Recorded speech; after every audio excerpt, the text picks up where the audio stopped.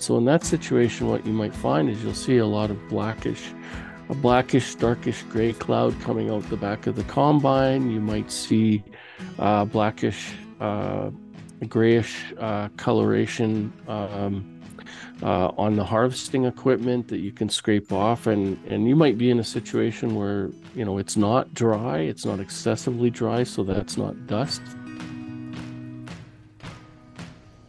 Hello everyone, and welcome to the Growing Point podcast from Alberta Grains. I'm your host, Jeremy Boychin. Our goal with this podcast is simple: to provide Alberta farmers and agronomists with timely, relevant, and valuable agronomic knowledge through interviews with experts in various fields of agriculture. We hope that the agronomic information from this and other podcasts brings value to you and your farm. In this episode, we speak with Dr. Kelly Turkington, who is a researcher at Agriculture and Agri-Food Canada at the Lacombe Research Station. He specializes in pathology and diseases of crops.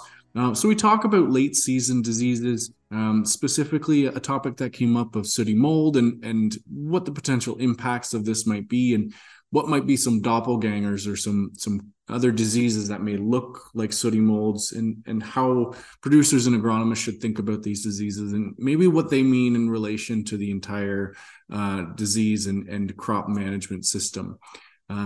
So hopefully there's a lot of insight for you to take from this. And thank you for listening to the Growing Point podcast.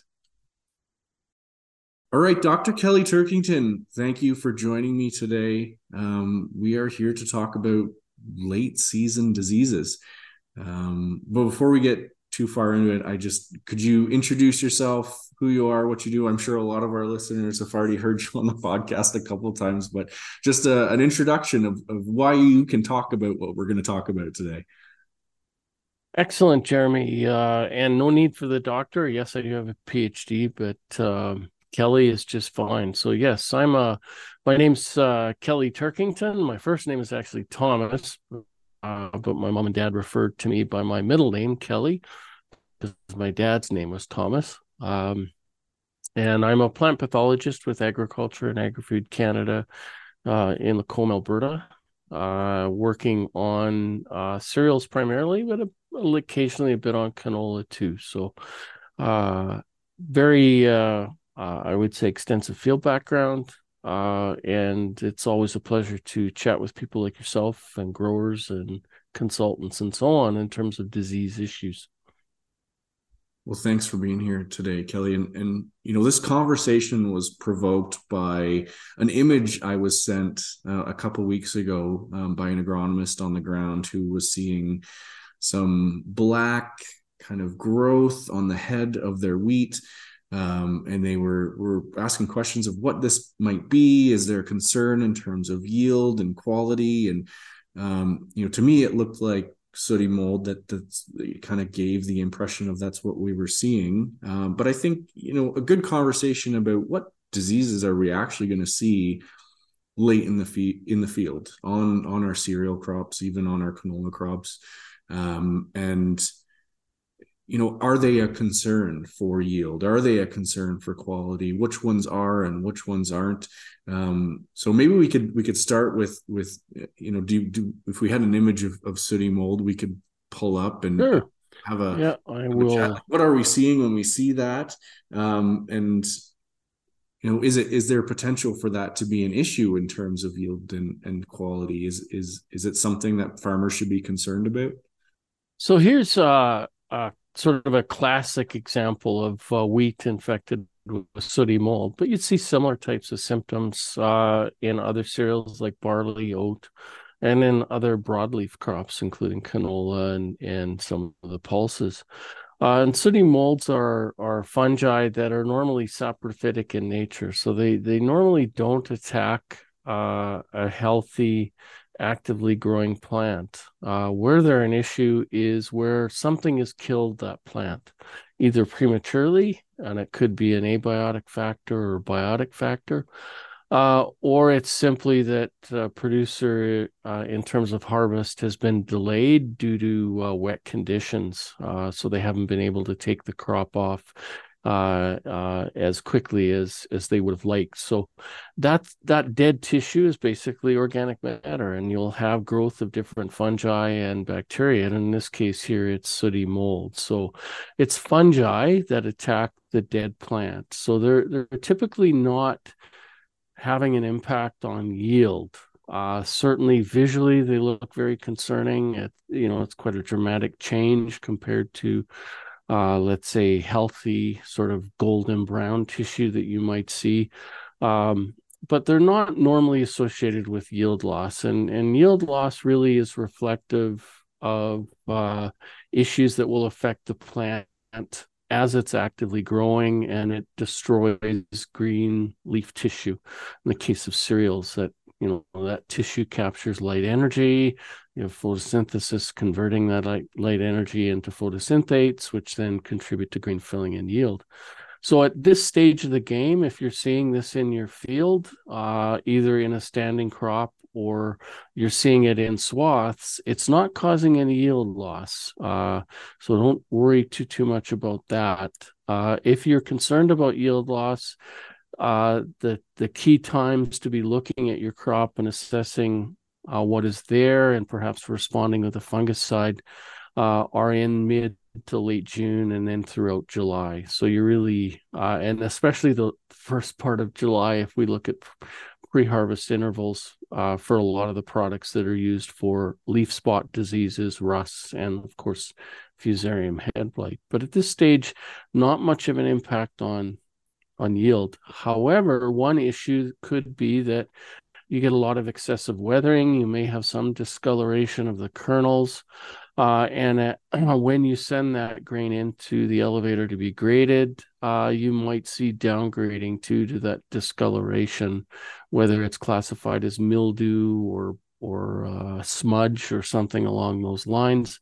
And the mildew would be an indication of fungal load on the grain, microbial load, which may have implications for some of the end-use markets. It may impart a moldy taste to products produced from that grain. Also, if you're growing it for feed, there might be some allergenic issues because a lot of these fungi will produce fungal spores, and if there's a lot of them there, it's heavily infected with sooty mold. That could cause some respiratory issues with livestock, probably more so in terms of just sneezing and so on.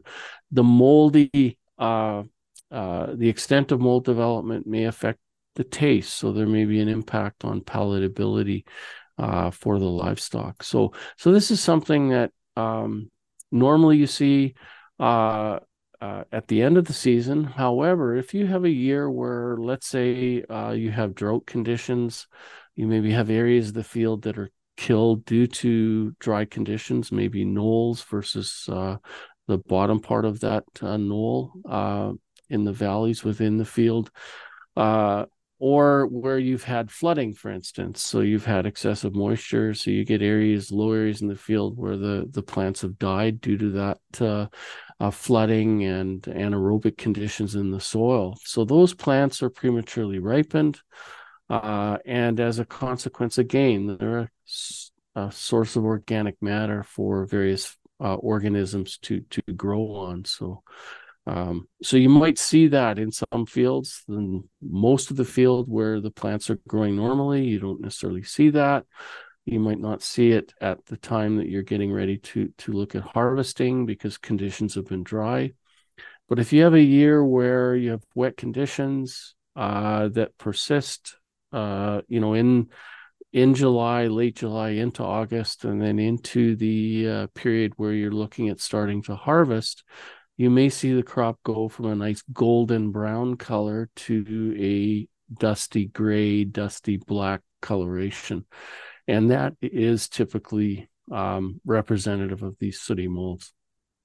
So from my understanding, what you've explained, it's really the wet conditions and the dead material that's really pushing this along. And yes, as you're talking, I'm thinking about, okay, in a situation where maybe we have a high risk of fusarium head blight and we're seeing large infection, there may be a desire to to manage parts of the field or fields differently due to quality impacts or marketability impacts. Have you ever seen anything like a sooty mold maybe require that level of management, or is it generally not causing that kind of impact? Um, Normally it would be fairly widespread throughout the field. So if you haven't had issues with flooding or maybe extreme drought and heat stress, normally the whole field would turn that dusty black, dusty gray color, and so the opportunity to selectively harvest in that situation may be a concern. They're in terms of end use markets, producer may want to look at getting the harvested grain tested to see what's there, and especially look for things like mycotoxins just to rule those out, because that might then open up some opportunities to move that into the feed market, depending on the livestock species and so on. If it's excessively weathered, lots of sooty mold, that may downgrade it. So it may move from a number 1 CWRS to a number 2. I don't know if there's a lot of reduction beyond a number 3, but that may have an impact. And if, depending on what is available to the elevator or grain companies, they may have a choice of different crop types. So they may have the luxury of being able to select crops that haven't had this issue. Whereas maybe in an environment like 2016, where a lot of widespread issues with a wet finish to the year, wet in the fall, delayed harvest, sometimes even till the spring. In that situation, they may have no choice but to look at maybe fields that have less weathering, less mildew, downgrading, and so on. They'll certainly avoid crops where it's excessively high. Now, that being said, if you have a field where you have distinct areas in the field where you've had premature death of the plant and sooty mold development, and that death could be sometime in early to mid-July to late July. So something like, let's say, like take-all would be a disease or a biotic factor that could cause that, but flooding could be too. So in that situation, there may be some benefit to harvesting that area of the field separately if the producer has the capacity to do that, the storage capacity and the time to do that. That certainly would help. In terms of management tools, we're really restricted or very limited for sooty mold because you're really at the mercy of Mother Nature and what the moisture conditions are like, especially. Now, if it turns cold and it's close to zero or below zero, then, wet conditions may not necessarily promote a lot of sooty mold development because these fungi need reasonable temperatures to grow. So in many cases, you're looking at probably a minimum of maybe 10 degrees C and higher. And if it's really cool, even though let's say you have some moisture, it just may be too cool for these things to develop. But the tools that we have are limited. Certainly, as best you can, timely harvesting, get into the field, get it off. Now that may or may not be possible in terms of a strategy there. Maybe, as you say, selective harvesting of areas of the field where you have less or no sooty mold problems, and that may help to improve grade. It may help to improve your options or expand your options in terms of where you market that grain. Even in the situation where, let's say, a farmer yes did want to try and segregate as best as they could sooty mold infected wheat and non, would there be considerations around storage? Is this going to continue to potentially proliferate, or because that grain is alive, is there any considerations there, I guess?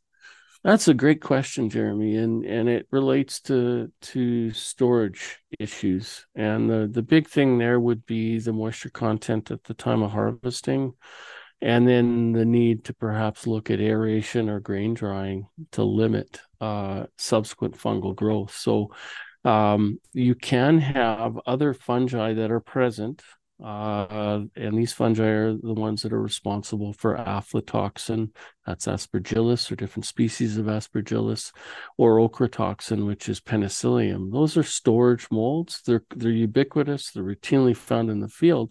They don't typically cause a lot of problem, but they're on the grain as it goes into the bin.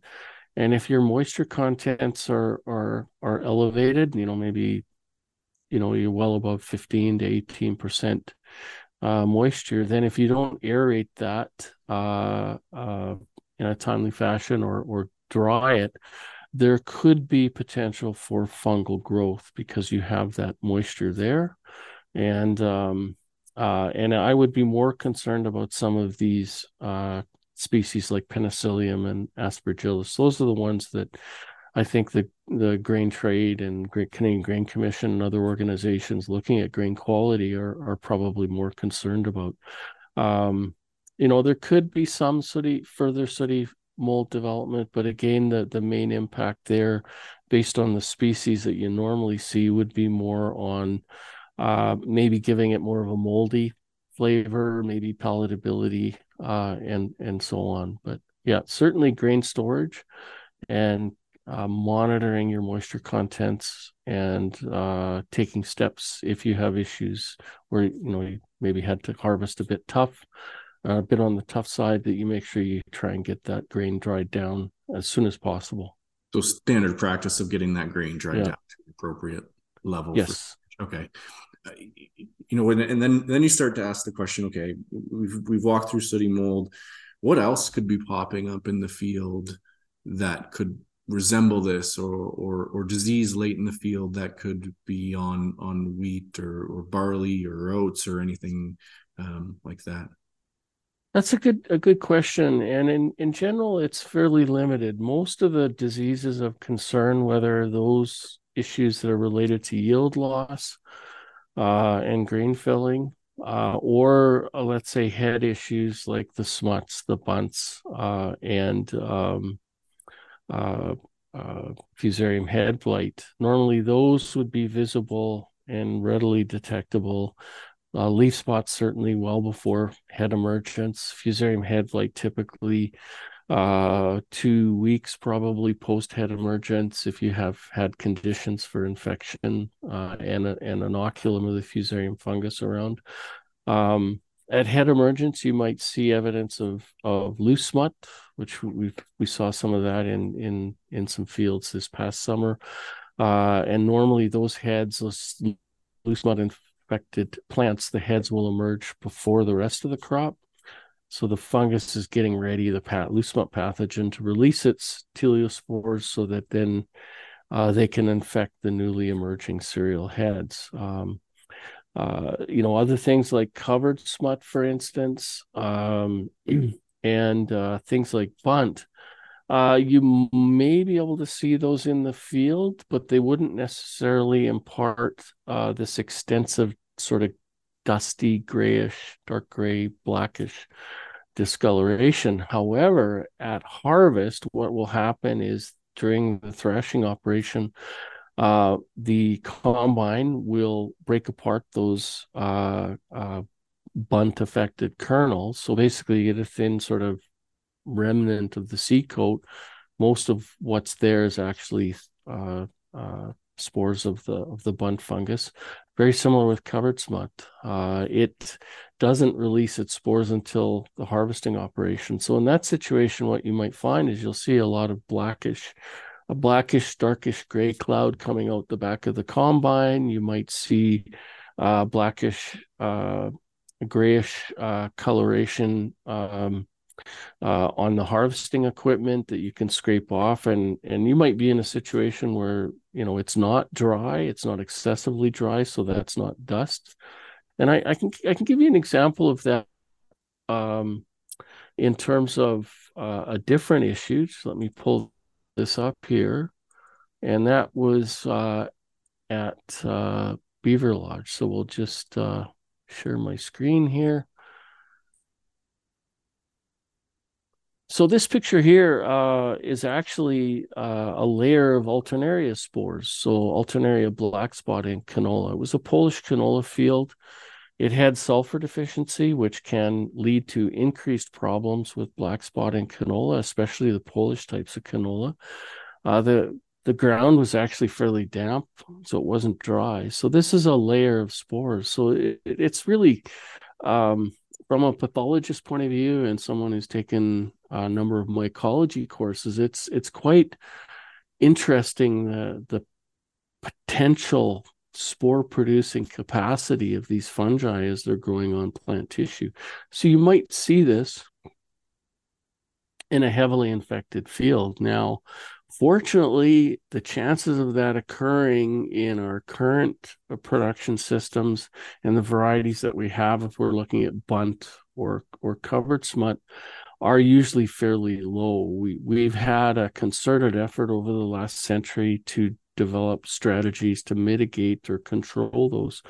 The big one being variety resistance. So a lot of effort with breeders and pathologists to develop varieties that are resistant to bunt, resistant to covered smut. So you normally wouldn't see that now. No, maybe our grandfathers or great grandparents might have seen that in the past, but normally we wouldn't typically see that unless you had a field that was maybe planted to a variety that was highly susceptible, which is usually, with the variety choices that we have now, fortunately, most of the varieties will have some level of either reduced susceptibility or intermediate resistance or even a very high level of resistance. So the likelihood of a producer seeing something like this in Western Canada is relatively low. Low. It was like, if a producer does see this, what should they be doing? Uh well, they might be needing to clean the air filter on the particular piece of equipment more often to prevent overheating. Obviously, being cognizant that these things can cause allergenic responses. So it'd be like grain dust. And I think as a first or second year University of Saskatchewan ag scientist, I participated in a grain dust study. They wanted to survey individuals that had been shoveling grain the old-fashioned way by hand and what safety equipment they wore. Like usually Dad had us wear paper masks or charcoal canistered masks when we were in. So that's something that you want to be cognizant about. Take note of it, and obviously, if it ends up being, let's say, a lot of sooty mold in the field, you might see this type of material on your equipment. There's really not much you can do other than, hopefully the next growing season and the next crop of the same type, you can look at more timely harvesting, of course, if Mother Nature allows. If it's something related to covered smut or bunt, so you're seeing the crop in general doesn't have a lot of what we would call sooty mold development, but the harvested grain has a bit of a dusty appearance to it, and often you'll see that. Then you may want to look at maybe switching varieties, ensuring that you're using a seed treatment that has those issues on its label, and so on. Because certainly the covered smut and the bunt can cause some issues because this dusty discoloration can perhaps lead to downgrading.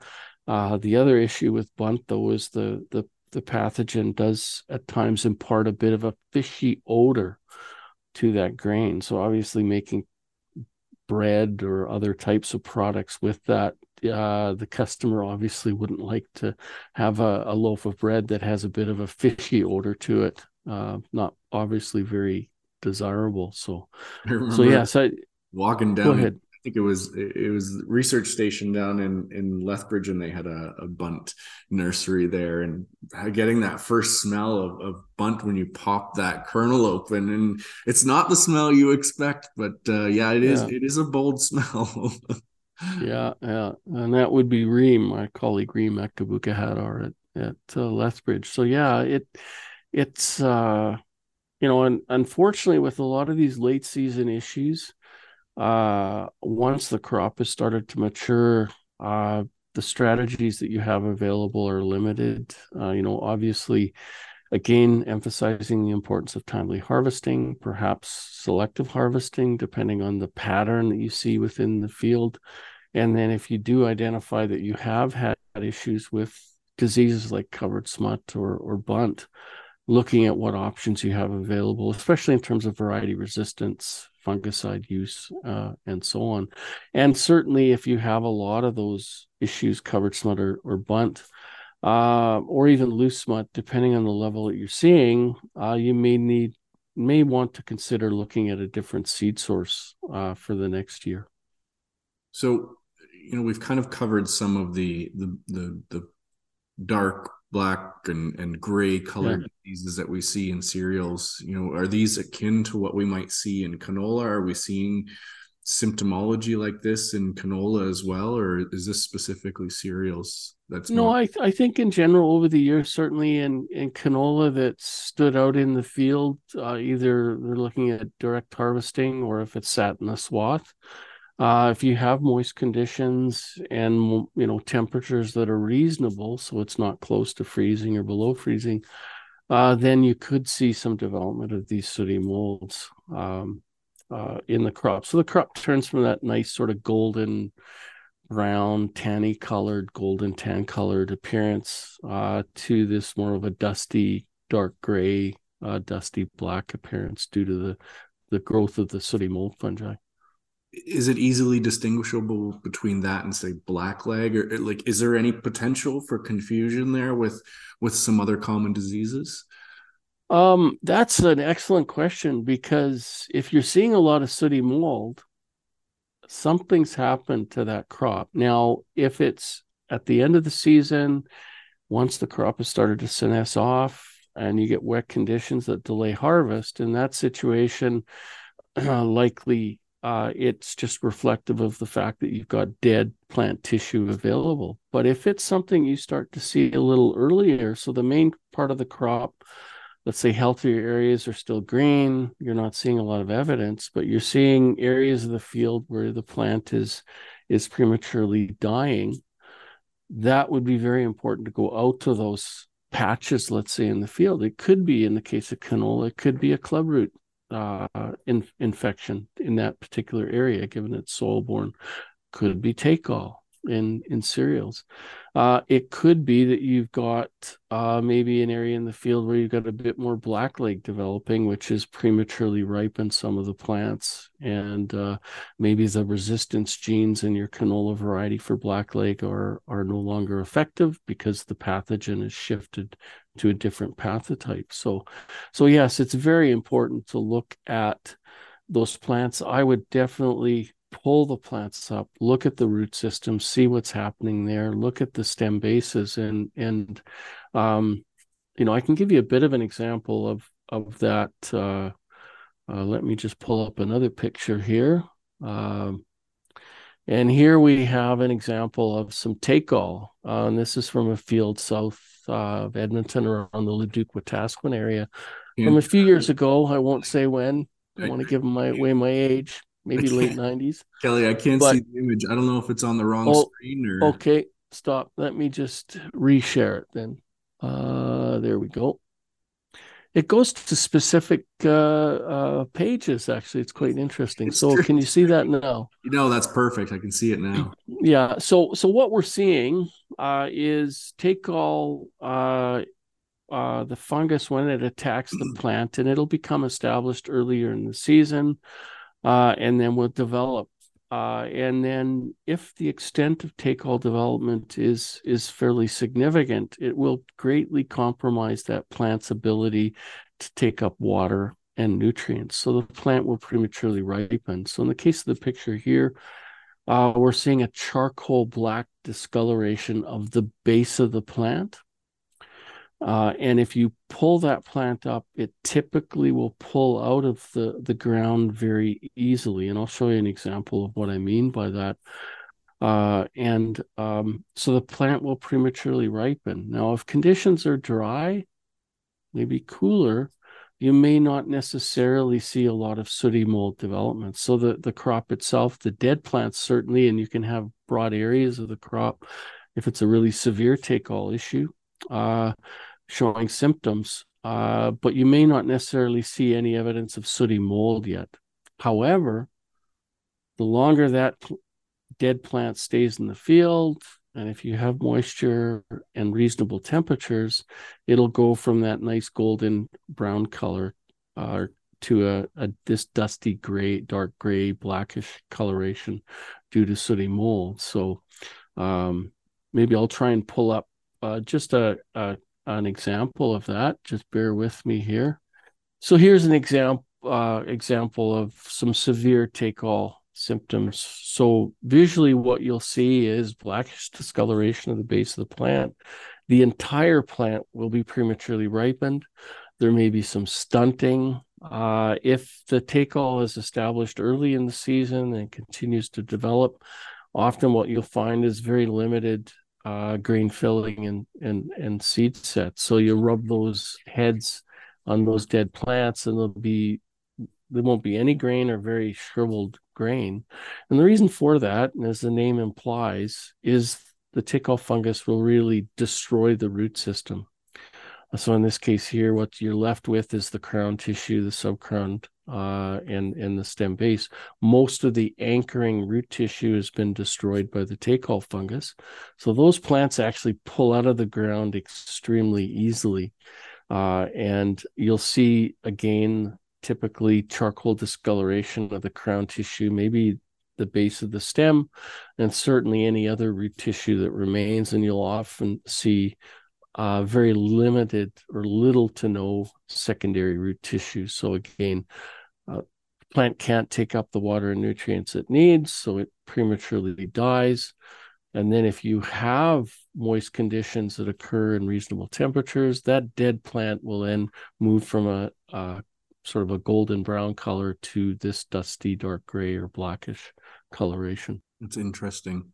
So yeah, and I might add, you can see the same thing with other issues that affect the plant. So if you have a really severe common root rot problem, if you have crown rot, which is a fungal disease caused by a number of different fusarium species that will infect the root tissue, the crown tissue, and move up to the stem and a little bit up the stem.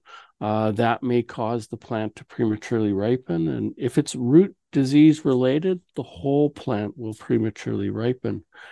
In contrast, if you look at things like wheat stem maggot, for instance, what you'll find is up to the point of the insect feeding damage on that main stem or a tiller, the tissue will be green, other than normal senescence. Let's say if it's in late July, early August, the lower leaves may be already senesced off, but the other leaves will be green, the stem tissue will be green up to the point of that feeding damage. And then the rest of the plant, the stem, the peduncle, the head tissue will be prematurely ripened.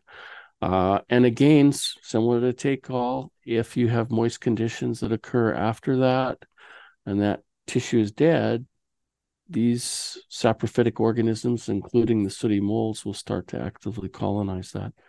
So that's a differentiation that would indicate that it's not a root disease. And the nice thing about wheat stem maggot is if you take that head and you just pull gently up, it'll pull out of the plant very easily. And then if you look at the lower part of the stem, you'll obviously see some feeding damage. There might be some discoloration because, again, that dead tissue, you'll start to get all sorts of bacteria and fungi colonizing it, which are not necessarily pathogens, but more saprophytic organisms. So I went into this conversation trying to get an idea. Okay, sooty mold. What's the impact? What could we be interpreting it as? But I think something that I've listening to you talk about some of the secondary reasons why, or the reasons why we're seeing some of these sooty molds is really, it could be a red flag or a flag for a producer or an agronomist to dig a little bit further into, why am I seeing sooty mold here? If it is field wide, then it could be just environmental conditions after normal maturation. But if it is patchy, if you're seeing it in areas, then likely something is accelerating your your maturity or causing that plant to die off early. And it could be your red flag to maybe dig a little bit deeper in that area and see if there might be something a little bit more insidious that could be impacting your quality, your yield, your field. Absolutely, and that's a very important point, Jeremy. And the key thing will be timely scouting of the field and not delaying going in to look at the field. Because if you wait until the crop is mature and let's say you see sooty mold, it may be very difficult to diagnose the issue that's there unless you've got some very characteristic symptoms. So in the case of take all, you could pull plants up, you'd see the root system has been destroyed and so on. But for other issues, let's say leaf spot issues, so let's say you have a very severe stripe rust epidemic, and you can get yield losses of stripe due to stripe rust if it arrives in the crop well before head emergence and the start of grain filling. You can see yield losses upward of 90%. So that plant would be killed. By the time you look at it, if you're seeing sooty mold, the stripe rust fungus would have released all of its iridospores, those sort of yellow-orange spores that are very diagnostic that you'd see on living leaves of that cereal crop. And then once those are gone, sometimes it can be difficult. You might look at it and think, well, it's cereal leaf beetle perhaps, or so on. There's a few things that you can key in on there. But yeah, so, timely scouting of that field. And if you're starting to see something happening, especially in July, where areas of the field or even individual plants are starting to die off, then the question is, okay, what's causing that? And looking at the above ground plant parts, and I'm guilty of it too. Sometimes I'll go into a field and I will not pull up and look at the roots. So that's another part of the plant that I think is important to look at and see if there's any evidence of any issues. Take all dark charcoal black, common root rot, typically a brown to a dark brown coloration, and maybe less root destruction compared to take all. You don't necessarily see the same extent of root destruction with common root rot in cereals as you do with take all. Kelly, this has been very informative. I appreciate all your expertise on this. Probably going to have to end this before it extends too Yes. long. But I know the Prairie Crop Disease Monitoring Network does have a website that would potentially have some of the visuals that we've talked about. Yes. Otherwise, some of the images that you pulled up today will add into the show notes so people who are listening can poke through after. But I greatly appreciate your time, and I'm sure we'll be chatting again here soon. Is there anything else you want to finish with before we close off here, Kelly? No, thanks for mentioning the Prairie Crop Disease Monitoring Network. That's something that we're into our second phase now. And what I'm excited about is that we're starting to see the funding flowing. And we have a lot more collaborators versus the first phase. So we'll be working hard here this fall and winter to ramp up some of the technology transfer items that are on the blog that we have, and certainly working towards next spring and summer as far as some timely information for growers and consultants. Yeah, absolutely. A fantastic resource for producers and agronomists out there. So if you haven't taken a look, go take a look. And it's a nice complement to the producer group. Lots of excellent technology transfer, fact sheets, and so on from the producer groups, some of the provincial governments, and so on. So, yeah. Perfect. Well, thank you so much, Kelly. Enjoy the rest of your day. Yes, thank you, Jeremy. Take care.